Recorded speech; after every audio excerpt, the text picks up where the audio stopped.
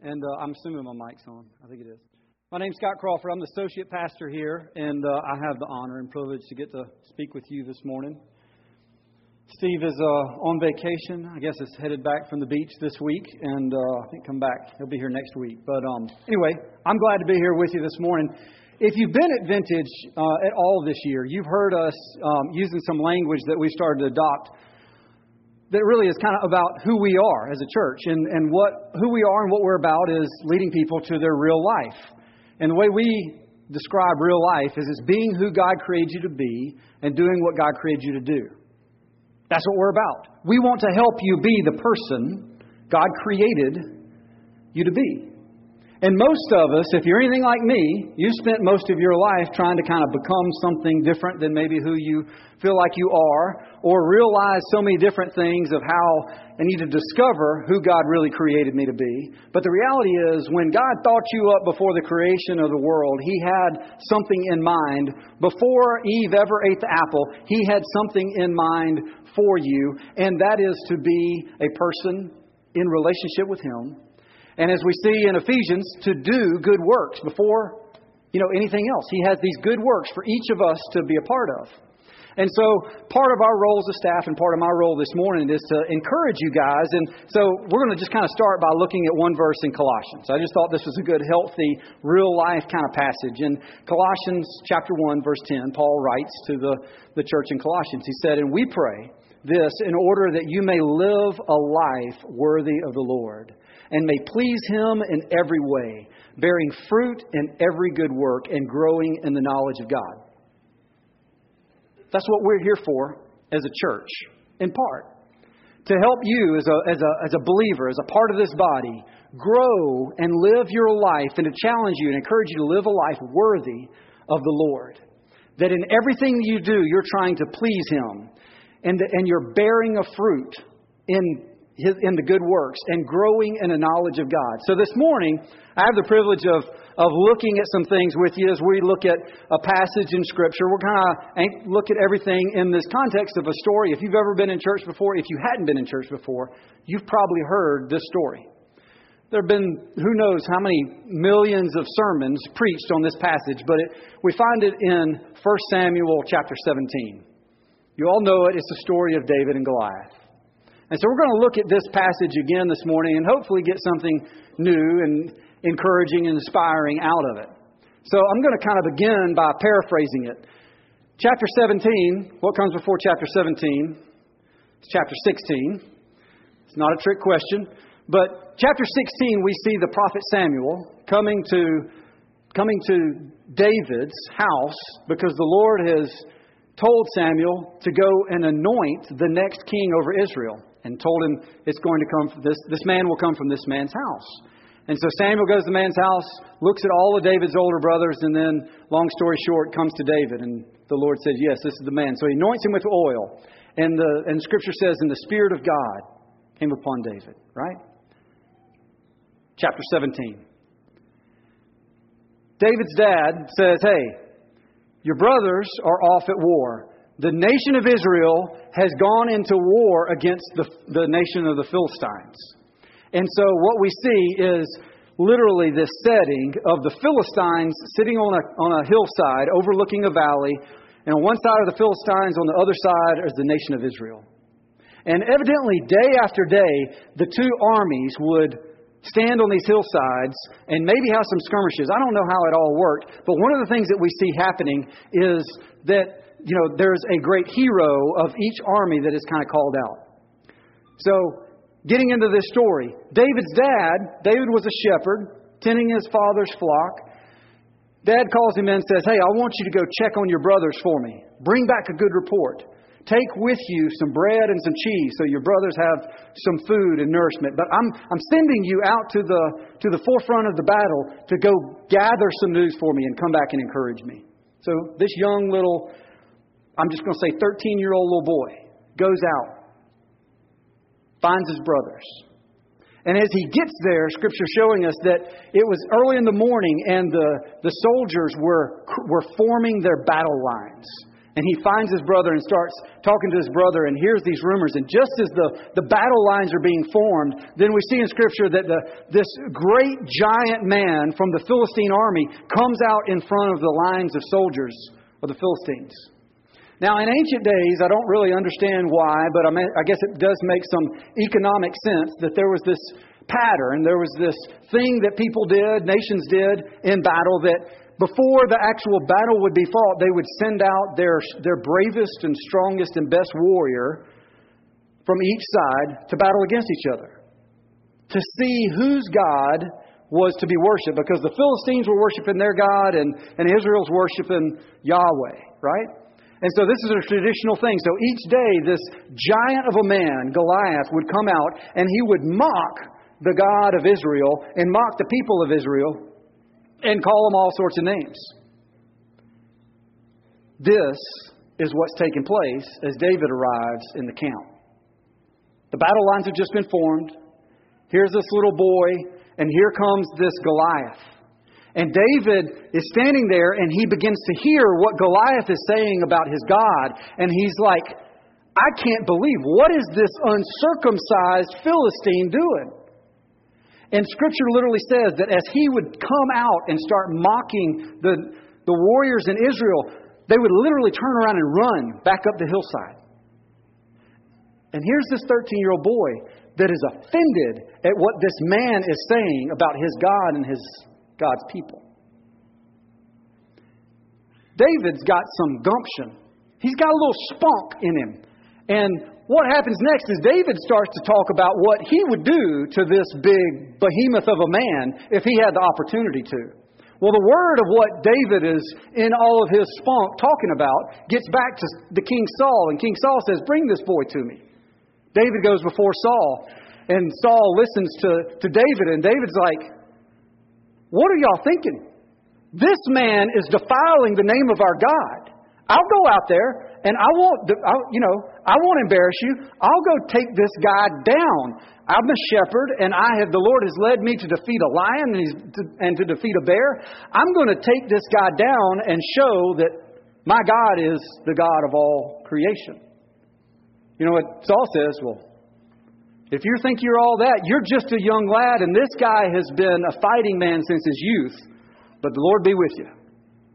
So then the next thing that happens is, David's going to put on all the armor, and Saul says, you got to put on all this stuff, and David tries it on. It's like, no, this is ridiculous. I'm not wearing this. Goes out, and then we're going to pick up the story as we begin reading in chapter 17. I'm going to begin reading in verse 40. Here we are on the scene.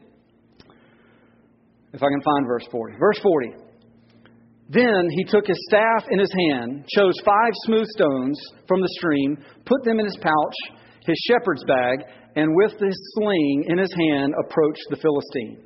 Meanwhile, the Philistine, with his shield bearer in front of him, kept coming closer to David. He looked David over and saw that he was only a boy, ruddy and handsome, and he despised him. And he said to David, am I a dog that you come at me with sticks? And the Philistine cursed David by his gods. Come here, he said, and I'll give your flesh to the birds of the air and the beasts of the field.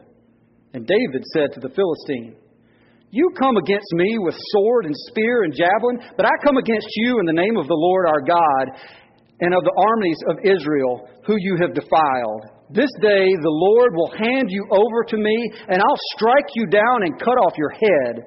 Today I will give the carcasses of the Philistine army to the birds of the air and the beasts of the earth, and the whole world will know there is a God in Israel. All those gathered here will know that it is not by sword or spear that the Lord saves, for the battle is the Lord's, and He will give all of you into our hands. Now, I don't know about you women, but as a guy, that gets me a little fired up.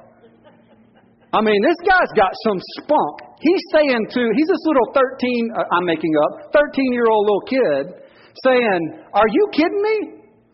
I'm not even bringing a sword or a spear to the fight. I'm coming in the name of the Lord my God, and I'm about to cut your head off.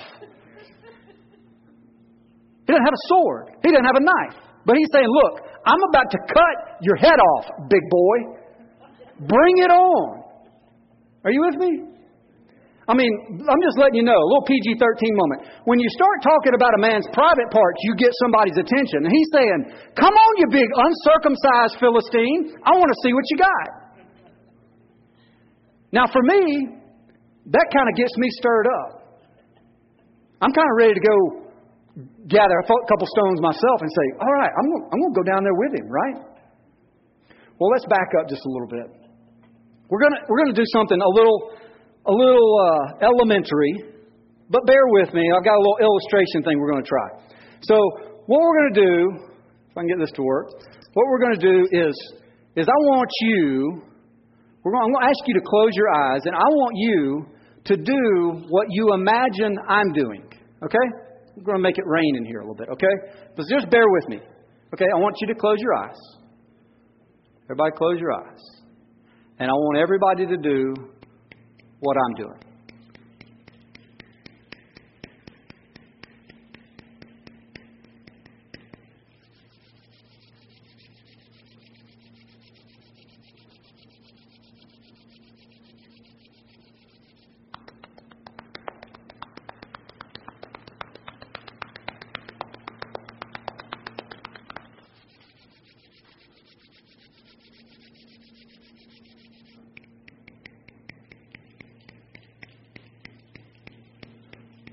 Okay, you can open your eyes. Now, you may be wondering, like, what in the world? If your eyes were closed, how did you know what I was doing? Did you imagine kind of picturing me in your head up here snapping my fingers and rubbing my hands together and clapping on my legs? I'm just asking, did you imagine that? Did you hear what was taking place, and then imagine in your mind seeing me do this and choosing to do it as well, right? If you did that, then here's the part that you got to understand. This morning we're talking about sight. And sight in your spiritual life doesn't come from your eyes. It comes from your mind's eye, and it comes from the Spirit of God speaking and showing you who He is and what He's doing. You see, David had sight that all of the rest of the nation of Israel did not have on the day of the battle.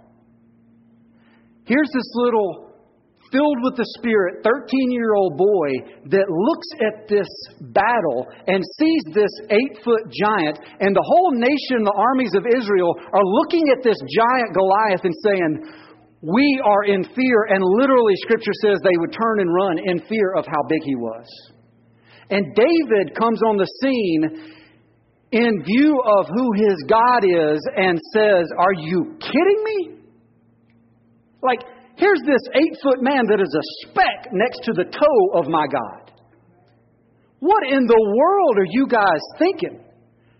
I'll go and be used by God because the Lord is the one who's going to win this battle. Who is this uncircumcised Philistine next to my God? Scripture teaches us, 2 Corinthians 5:7, we live by faith, not by sight. If you expect to live by what your eyes can see and react to, you're going to miss one of the greatest opportunities to live your real life. To live a life in faith and in confidence of who our God is. But it's going to take the Spirit of God and your faith to be able to see who God is and what God's up to. Then no matter how big the giant in your valley is, you're going to be able to go into this battle with confidence, knowing that you're not just pursuing your own means, that you're stepping into what God is up to and how He wants to bring glory to Himself through whatever your circumstance or situation is. So this morning we're looking at sight, spiritual sight, that the Lord wants each of us to live by. Again, that we're not living by our own eyesight, but that we learn to live by faith. So we're going to look at a few passages this morning. It starts in Hebrews chapter 11, verse 1. Now faith is being sure of what we hope for and certain of what we do not see. Let me read that again.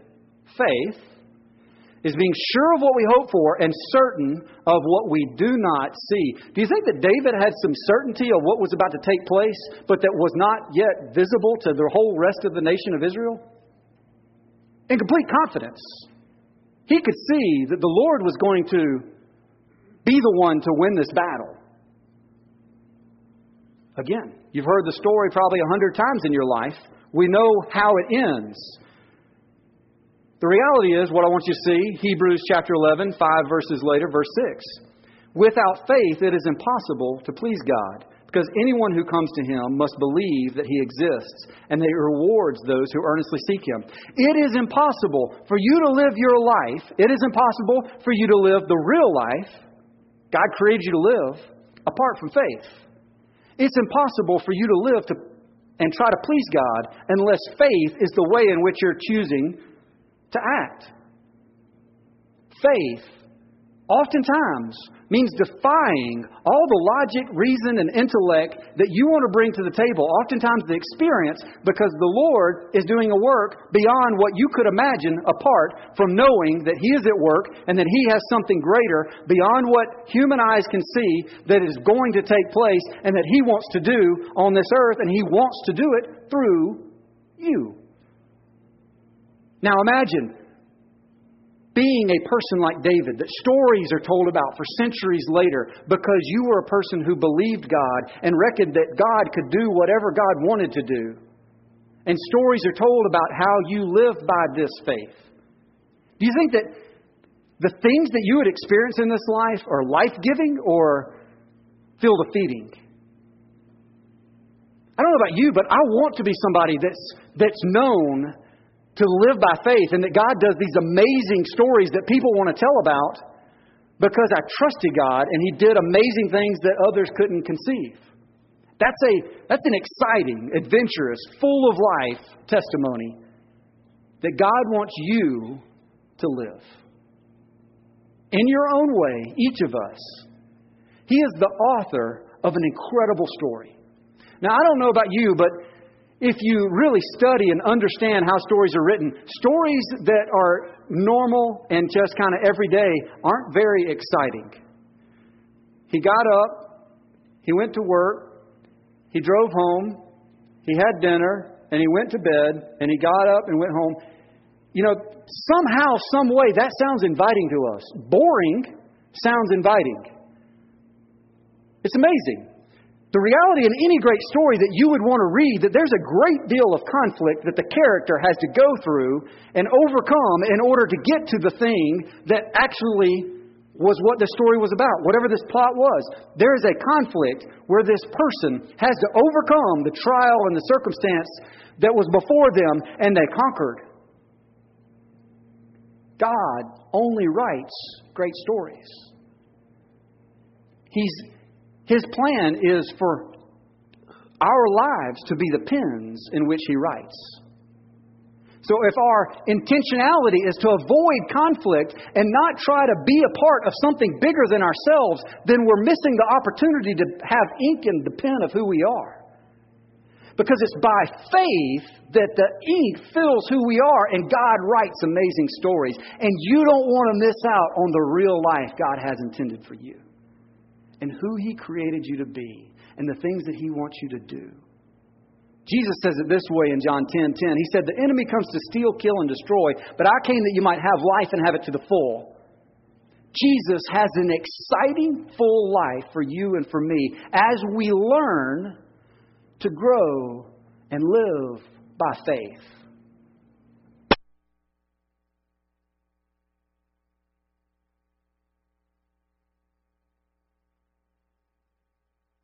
In that, Christ is writing amazing stories in who we are.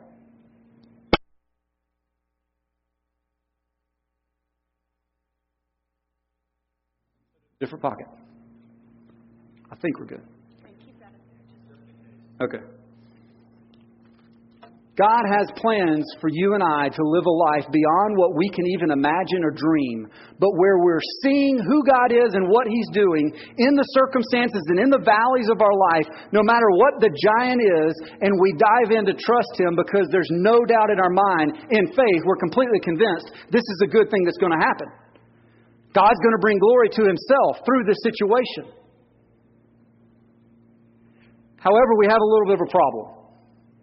We're going to look at this passage in Genesis chapter 3. Back to the beginning, back to the garden, where everything really kind of starts. I think you could preach a whole year on Genesis chapter 3, but we're just going to look at the first 7 verses and sum things up in just a couple minutes. Begin reading in chapter 3, verse 1. Now the serpent, who was more crafty than all the other wild animals the Lord had made, he said to the woman, "Did God really say that you must not eat from the tree in the garden?"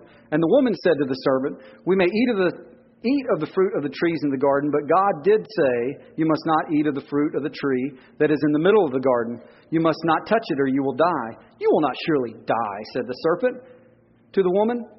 "For God knows that when you eat of it, your eyes will be opened, and you will be like God, knowing good and evil." And when the woman saw that the fruit of the tree was good for food and pleasing to the eye, and also desirable for gaining wisdom, she took some and ate it. She gave some to her husband, who was with her, and he ate it. Then the eyes of both of them were opened, and they realized that they were naked. God created us to know Him and to see Him and to be with Him. And then this little temptation, as all temptations do, comes to Eve. The form of a serpent before this tree. And what is he speaking to in Eve? He's speaking, as he does in every temptation that you and I endure, he speaks to herself.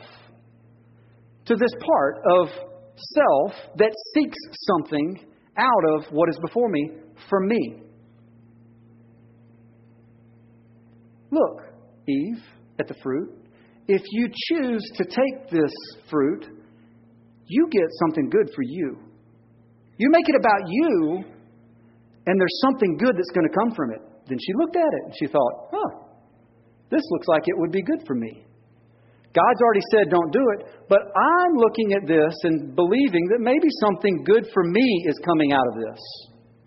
Friends, here's the reality of the gospel of Jesus Christ. Jesus says the law of the gospel, the law of all the prophets is summed up in this: love God with all your heart, soul, mind, and strength, and love your neighbors yourself. You hear that? The gospel of Jesus Christ says love God with all that you are and love your neighbor as yourself. The antithesis of that gospel is love me. Live to do what you think is best for you. Every temptation that you and I will go through or endure or be tempted by will whisper in a tone that invites you to think of what is best for you. And the gospel of Jesus Christ invites you to live for God and for others. As long as you live your life for God and for others, there is nothing but abundant life that is coming. Just think back of, the piece that says, it's greater to give than to receive. Just think back to the last time you really gave yourself to serve somebody and wanted something best for them. Did you come alive? Was your heart awakened to life in that? Or was it a depressing, dead feeling? Right? Think back it happens to me every time on my birthday. I've gotten to where I don't like birthdays. And yes, there's an age thing to that now. But there's something kind of that happens on your birthday that your birthday's all about you. You with me? I used to love that as a kid. Now I don't like it. Like, the day's all about me. I'm kind of ready for the day to be over. But the reality in that, just to kind of bear with me, when you make it all about you, you don't enjoy it. You may get pleasure from something, but it ultimately is not leading you to life. There's something in that is stealing, killing, and destroying the life that God intends for you to have. That's why the me piece is always inviting a death. God did not create you to live with you as the focus. That's the problem of where sin is introduced every day for you and for me. When we don't recognize that this voice that says, oh, well, this would be good. This would be good for you. Why don't you do this for you? I guarantee you sin is right there around the corner. But God is inviting you to live a life that is not about you, but is live fully to love God and to love your neighbor. It is the life that is fully not about you and your mindset being fixed on you. You won't see things in the same way in which you see them when you're looking at life through the lens of me. God has something more. God has something better for you and I than that. We see in Isaiah chapter 55, for your thoughts are not my thoughts, neither are your ways my ways, declares the Lord. As the heavens are higher than the earth, so are your ways higher than my ways, and your thoughts than my thoughts. You see, the Lord's plan is for us to grow as Christians in this knowledge and the understanding of who He is and how big He is.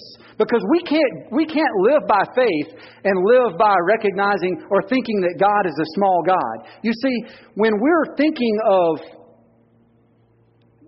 If we think of wisdom in the context of Scripture, we hear this term, fear of the Lord. And what fear of the Lord is not that, oh, I'm scared of God. It's this recognition of how big God is. How big God is. My family went to Washington, D.C. Last week on a family vacation, and we were in the Air and Space Museum in the Smithsonian. We go to one of these IMAX movies about the Hubble telescope. It was actually a really good, 30-minute film or whatever, right? Here's the story. Hubble telescope is up, and the NASA scientists or whoever's in charge of that thing decide they're going to fix this telescope on a dark spot in space and just have it focus and zoom in there to see if there's something in that dark spot. And sometime later, images start to come back from the Hubble telescope. And what they discover is they see this galaxy, all these stars in the galaxy, 150 million light years away. 150 million light years. Let me just explain that. Here's Earth. Here's 150 million light years away. That particle of light has been traveling from 150 million years at the speed of light in order for the picture to be captured by the Hubble telescope.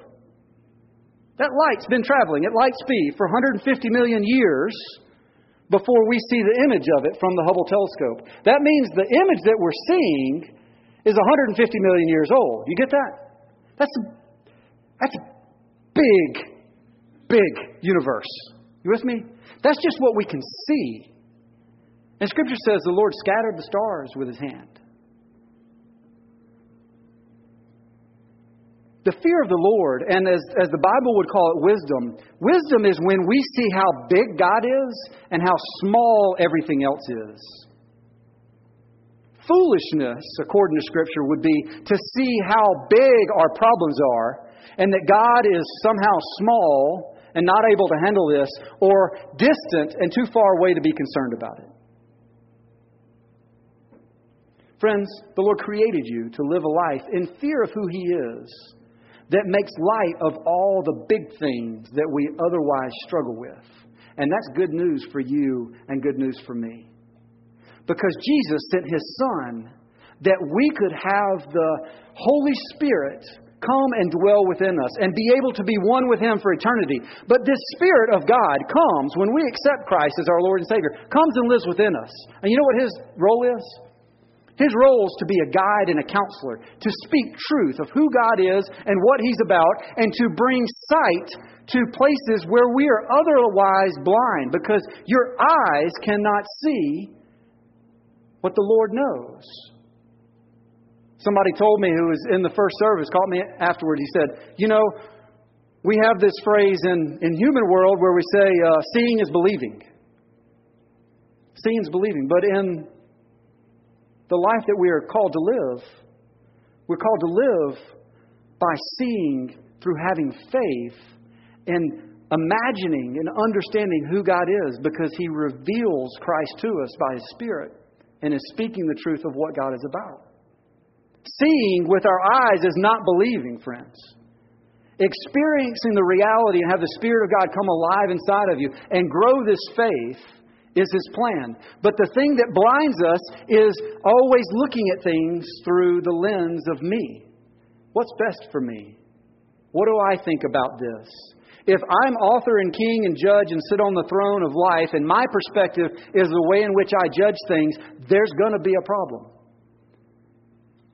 But the reality is, in Romans chapter 1, Christ invites us to get off the throne of ourselves in view of His mercy and to lay down on an altar before Him as a living sacrifice. This is your spiritual act of worship. Do not conform any longer to the pattern of this world, but instead be transformed by the renewing of your mind. Do not think any longer the way you've been grown up to think, where you are the center of your own universe. That's foolishness. That's the antithesis of the gospel. Instead, lay your life as a sacrifice before Him, saying, not my will, yours be done. Being transformed by the renewing of your mind, and then you will know what God's will is, His good, His perfect, and His pleasing will. Your mind's eye will be opened as we give ourselves and enter into this life that Christ says, unless you choose to die, you'll miss the life that I have in store for you. But if you die, then you gain the life that I came to give you, the life you were created to live. So let me ask you, are you living the life of faith that God wants to empower you and enable you to live? Or you, like I can be so many times, caught up in seeing things from my own 6'1" perspective and just kind of recognizing things for what they are? God's ways are not our ways. His thoughts are not our thoughts. His ways and His thoughts are higher than our thoughts. Do we find ourselves submitting to this? I love the Psalms, and as we look at Psalms, I would really say this is the anchor verse that this whole sermon is about, and it comes from Psalms 123. David speaking, he says, "We keep looking to the Lord our God for His mercy. Just as servants look to the eyes of their master, and as a slave girl watches her mistress for the slightest signal." David is saying, I live to look to you, just as a slave is watching his master, see if there's anything that he can do to bring. Or just as a maidservant is to her mistress, just watching for the slightest signal of come on over here. That is how David is living his life before God. And God says of this man, a man after my own heart. I'm giving you homework this week. Your homework is to read Psalm 25 devotionally every day this week. Psalm 25. David sits before the Lord. Turn to it. David sits before the Lord and he's praying to the Lord, and he says, "To you, O Lord, I lift up my soul. In you I trust, O my God. Do not let me be put to shame, nor let my enemies triumph over me. No one whose hope is in you will ever be put to shame. But they will be put to shame who are treacherous and without excuse. Show me your ways, O Lord. Teach me your paths. Guide me in truth and teach me. For you are God, my Savior, and my hope is in you all day long. Remember, O Lord, your great mercy and love, for they are from of old. Remember not my sins of my youth and my rebellious ways according to your love. Remember me, for you are God, O Lord. Good and upright is the Lord. Therefore, He instructs sinners in His ways. He guides the humble in what is right and teaches them His way. All the ways of the Lord are loving and faithful for those who keep His demands of His covenant. For the sake of your name, O Lord, forgive my iniquity, though it is great. Who then is the man who fears the Lord? He will instruct him in the way chosen for him. He will spend his days in prosperity, and his descendants will inherit the land. The Lord confides in those who fear Him. Do you want to live your life as a person in whom the Lord confides, in whom He shows His plans and says, all of your descendants will be prosperous because you live before me to learn and to know of my ways? And you did not seek to live as the way in which the world would teach you to live. But you looked to me every day. I love Oswald Chambers, my utmost for his highest. And if you go back and read June 2nd, Oswald is talking about this very same principle where he says, what are we haunted by? Are we haunted in a good way by the Spirit of God? Are we haunted as a child to his mother? That whatever takes place, just in an instant, the child cries out, Mommy. Do you live and do I live with the Lord so quickly on our minds as a child does? That when we look upon something, we immediately think, God, what are you doing? Are you here with me? Because that's the way that David entered onto the scene, overlooking this valley. And he looked over the valley when all these grown men are running in fear. And he says, are you kidding me? An 8-foot guy next to the toe of my Creator? What are you guys thinking? The Lord will give you the same sort of eyesight. Not for your sake, but for His sake. Because of the stories of faith He wants to tell through the life He's given you. But it does mean some change. It does mean some effort. It does mean some humbling in our part to live faithfully before God and invite Him to have His way. I'm going to invite Austin and the band to come back up as we enter into this time of looking at our own hearts and recognizing. My encouragement to you this morning is to recognize just how much we can have our lives and have our thoughts fixed on us. When the reality and the answer to the life in which Jesus said, I came to give you, a life of abundance, means learning to live in faith, to seeing with the mind's eye, empowered by the Spirit of God, to imagine and to know what God's will is, His good, His perfect, and His pleasing will. And the way in which to recognize that is to no longer conform to the pattern and thinking of the ways of the world, but instead be transformed by the renewing of your mind, and then being able to live before God as a living sacrifice, holy and pleasing to God. This is your spiritual act of worship. What is the giant in your valley? What is the fear that you don't want to be a part of? Can you just close your eyes for a minute and pray with me? But just begin recognizing how much more the Lord has in store for you. As you begin and as His Spirit equips you, we call this work in the church, we call it sanctification. The Spirit of God literally comes and leads and guides us to die to a self that we might fully taste the life in Christ. How much more does God have in store for you? The Lord delights to teach us His ways. He delights for us to know Him and to see things as the rest of the world can't see. Because He takes delight and glory in those who fear Him. Those who dare to know the vastness and the heart and the love of God. This is a life of abundance. And it requires faith. I just want to speak to whatever it is that you're going through. I don't know your immediate circumstance or situation. Maybe you've lived your life completely apart from inviting the Lord to be Lord of your life. And if that's the case this morning, I just encourage you to come forward. We've got people on the sides that will pray with you. Whatever your situation, I just invite the Holy Spirit right now, whatever is trying to shield and guard the self from being protected right now, Lord, I just pray that you reveal that thing.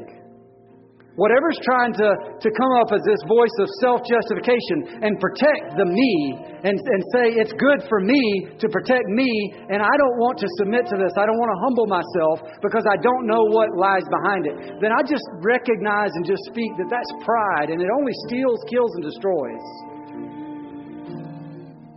But if you're willing to, the Holy Spirit will introduce humility. And with that humility comes wisdom of how great and how amazing our God is and all that He has done for us. So Lord, right now, I want You reveal and bring to the forefront of our minds the things that are trying to hold You back. The things that are trying to protect me. Instead of welcoming this death and living our lives as a sacrifice before You, with a smile on our face, in great joy and gladness, saying, Lord, have Your way. This is the life that You bring. To love the Lord God with all my heart and soul and mind, and without fear to love my neighbor as I used to love myself. So Father, come and have Your way. Lead us to this life everlasting. Let us not be like the nation of Israel standing on the hillside, blind as a bat to who You are. But raise up this spirit of this little boy that says, are you kidding me? Bring it on. Nothing is impossible for my God. Let the stories be written and the tales told through my life of just how amazing You are.